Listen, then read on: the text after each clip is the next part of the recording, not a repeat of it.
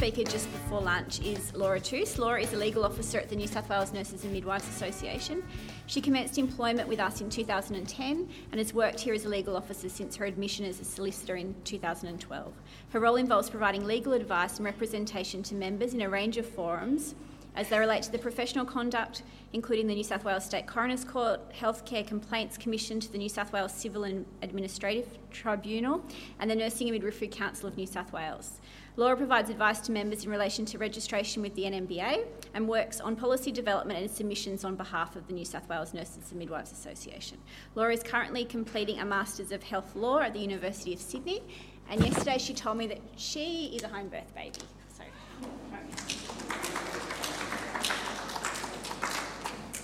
say a proud home birth baby. I'm not quite sure how my mother did it, but she did. Thank you for having me speak today, Amy. And what I want to talk to you today is about internationally qualified midwives. So in 2013, the NMBA changed their approach with assessing the qualifications of midwives and nurses as well who come from overseas to work in Australia. And this has created quite a lot of problems for people. We don't see a lot of those problems because a lot of the people who are being refused registration aren't our members, but occasionally we do get someone who slips through as a member and they contact us and ask us for help in managing their relationship with the NMBA. And I was going to be worried about saying something sort of slightly negative, but then Hannah's just run with that, so I don't feel so bad now. So the way that all of you are eligible for registration as a midwife is because of the national law. And the national law, which was enacted in 2010, is a state-based piece of state-based legislation that is mirrored around the country to give us national registration. So the section of the national law that looks at eligibility for registration is section 52, and I've just got up here, I hope you guys can all read it, but this is just a brief summary, and mostly as it relates to internationally qualified applicants. But it's that you've got to be qualified for general registration in the profession, and also that you've got to meet the registration standards for the profession. Now, I'll just say quickly, the registration standards as they relate to internationally qualified applicants are primarily the recency of practice registration standard and the English language registration standard. But what I'm going to talk to you today is about the qualifications for general registration. And I'm going to talk to you about this in the context of an appeal that we ran 2 years ago on behalf of a French midwife who ultimately was able to get registration, but not without a massive fight. So in order to be eligible for registration, section 53 of the national law says that you've got to hold an approved qualification in the profession that you're applying for registration in. Now, that's something that would be an approved qualification by the NMBA, so on their list of, grad dips and bachelor midwifery programs that they approve. Now, none of these overseas midwives are going to have those qualifications, so we sort of get rid of those straight away. The next thing we go and look at is, do they have a qualification that is substantially equivalent to one of the currently approved qualifications? And that's, in order to determine that, the NMBA have developed a framework. They've got a separate framework for nursing and to midwifery, but they've got a framework that they use to try and basically compare someone's qualification with one of their approved qualifications. If they don't meet that, what they should be doing is going, well, was their qualification based on similar competencies to one of our currently approved qualifications? However, they have no framework for that by their own admission, so they just can't consider that really. The other option is that if they hold a qualification that is relevant to the profession, so not substantially equivalent, not based on similar competencies, but relevant to the profession in which they're seeking registration in, and they complete an examination or assessment, then they'll be eligible for registration. So this comes in sometimes when they're looking at people with recency of practice issues, but it's also for nurses. The overseas, these are people who are entering via sort of the bridging program avenue. Now, some of you may know there is no assessment for midwives in Australia, so this is not an option. The most recent one, there was one in the ACT, but I don't think they're actually running that anymore, and you had to be a resident of the ACT. So if we've got someone coming from overseas and they go, well, look, I've got a qualification, and you've said it's not substantially equivalent, you haven't assessed it for similar competencies, test me. And they can't do it because they just don't have any program that exists in order to do that. So what do? As I said, the first thing is assessing substantial equivalence. Now, you probably can't read this because they've got it in grey and it was very difficult to make it readable from legible from their website. But basically what they've developed is they've got 8 criteria in which they look at your qualification that you've got, and they basically say, does it meet these particular things?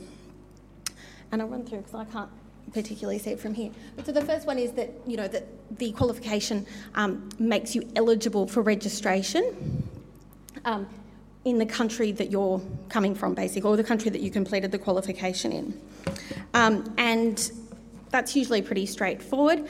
The second is that the institute where you studied was externally accredited at the time you completed your qualification. The third is that the program of study was externally accredited at the time, usually by someone else at the time you completed your qualification. The fourth is that it's a comparable educational level, so that it's on the Australian qualifications framework, is it at the same level of one of our qualifications? The fifth relates to professional practice experience requirements. So they want to make sure they've got a certain amount of clinical hours, that you've had a certain number of continuity of care experiences within your qualification. So from there, they then they get into more detail, and I'll skip to the next page because it's got this detail on, not that I imagine most of you can read it, but what they're looking at is the content of the course, and they're comparing the curriculum, and they're looking at whether or not it's focused on contemporary midwifery practice. Is the curriculum of study based on the ICM definition of a midwife? They then look whether or not you've successfully completed that program of study, which that should go without saying, and that you've got a qualification. And then they're looking at pharmacology. So it's quite a convoluted framework that they've got. And often it's trying to put a square peg into a round hole, because we've got to acknowledge that other countries' educational systems are different, and they're not going to fit our systems. It doesn't make them better, or worse, hopefully, but we can't be looking at all of these countries and going, oh yeah, well, we just need to make sure that all of their documents say all of these things exactly the same way that ours do. It just won't work, and it's going to lead to a reduction, and I believe it already has, in actually having experienced internationally qualified midwives register in Australia. So, my appeal. I had a midwife who was working as an assistant in midwifery, and she trained in France. She finished her state diploma of midwifery, which is what it was called over there, which was an equivalent of a Bachelor of Midwifery, in 2005, and she worked in Paris from 2005 to 2009. The French are tough. She had to do a thesis as part of her undergraduate qualification, and it's 4 years, not 3 years. So it's, in my mind, this is well and truly over and above. But the NMBA didn't want to give her registration. And the reason for that was because in 2013, the NMBA received some legal advice that they'd been using a combination of someone's qualification and experience to determine whether or not they were eligible for registration. And their lawyers, they always blame lawyers, their lawyers said that they couldn't do that anymore. It had to be just qualification based. So it didn't matter if you'd been practicing for 30 years, that just doesn't count. You could be an educator, it doesn't count. It's all about your initial qualification. So they then decided that they used to have a different framework which had that experience part in, and they pulled it and they said, look, we can't use it anymore because it's got that experience bit in it. We don't have another one, we haven't developed it. So if someone applies in this sort of period where we've got no framework for assessing, they'll just have to wait until we've got one, and then we'll just apply the new one to it. Really fair, particularly when you've got someone who's been preparing for a number of years to pass their IELTS and get all their documentation, contact their university and try and get curriculums from 10 years ago. And then all of a sudden they apply and they go, oh, look, we can't decide your matter yet because we don't actually have any framework. And when we do decide, we'll let you know. So she applied on the 25th of November 2013. The new framework wasn't in place until the 10th of February 2014. And she then, a number of months after that, received the refusal, the final refusal to register her. And she just went off and lodged an appeal with NCAT and then got in touch with us. So she'd done some of the hard work for me. The basis for her, she just argued that it was essentially that it was unfair, that she'd practiced, that she was qualified, and that she shouldn't be treated unfairly just because she was from another jurisdiction. Well, what did the NMBA say? Well, the NMBA said that she didn't have institutional accreditation. So the university where she studied in France was evaluated by an external council for evaluation, but it wasn't accredited, and that they're totally different things, and so there was no comparison. So she doesn't meet that, so all of a sudden she's off. And they then said that the program of study, not externally accredited either, because they have a public health code and a French code, and it just doesn't sound anything like ours, so no, she didn't get up on that. They then said that she didn't meet the continuity of care experience requirement as part of her qualification. Now in France, they don't have that. And part of the appeal in being in Australia was the ability to work in a system that offers continuity of care. But they just don't have it in France. They don't teach it. It doesn't exist in their health system, really. So there was nothing she could do about that. And they then said that her state diploma of midwifery, there was no evidence that it focused on contemporary midwifery practice. Obviously, historical midwifery practice, that's what they were doing. And so they also said that despite there being evidence of 51 hours of pharmacology education, that there was no evidence to show the theory and applied clinical practice in the administration of medications, because she'd given them her curriculum, she'd given them the subject list, and we'd had it all translated from French into English, but they just said no. So we appealed and we provided some further documents, and in the end, they rolled. And how did they register her?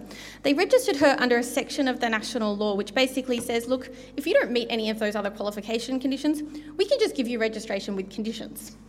And that's what we were after from the get-go, really. So we were very happy with the outcome, that we didn't have to run it to a tribunal. But they're not being as friendly anymore, and they're really digging their feet in at the moment with this framework and how they apply it. So there's a problem here, and the NMBA know this, and they're moving now to a system of testing, hopefully, that they're tendering for at the moment, but it could be a number of years before that is in place. And as for my midwife, she was offered registration finally on the 29th of December 2015, so nearly 15 months after she'd applied. And in February this year, she submitted 500 pages of evidence of completion of her supervised practice to the NMBA, and they removed all her conditions. So it was a success in the end, but it just shows that for people who want to come here from overseas, the barriers are huge. And that's my presentation. And I think it's lunchtime, so thank you.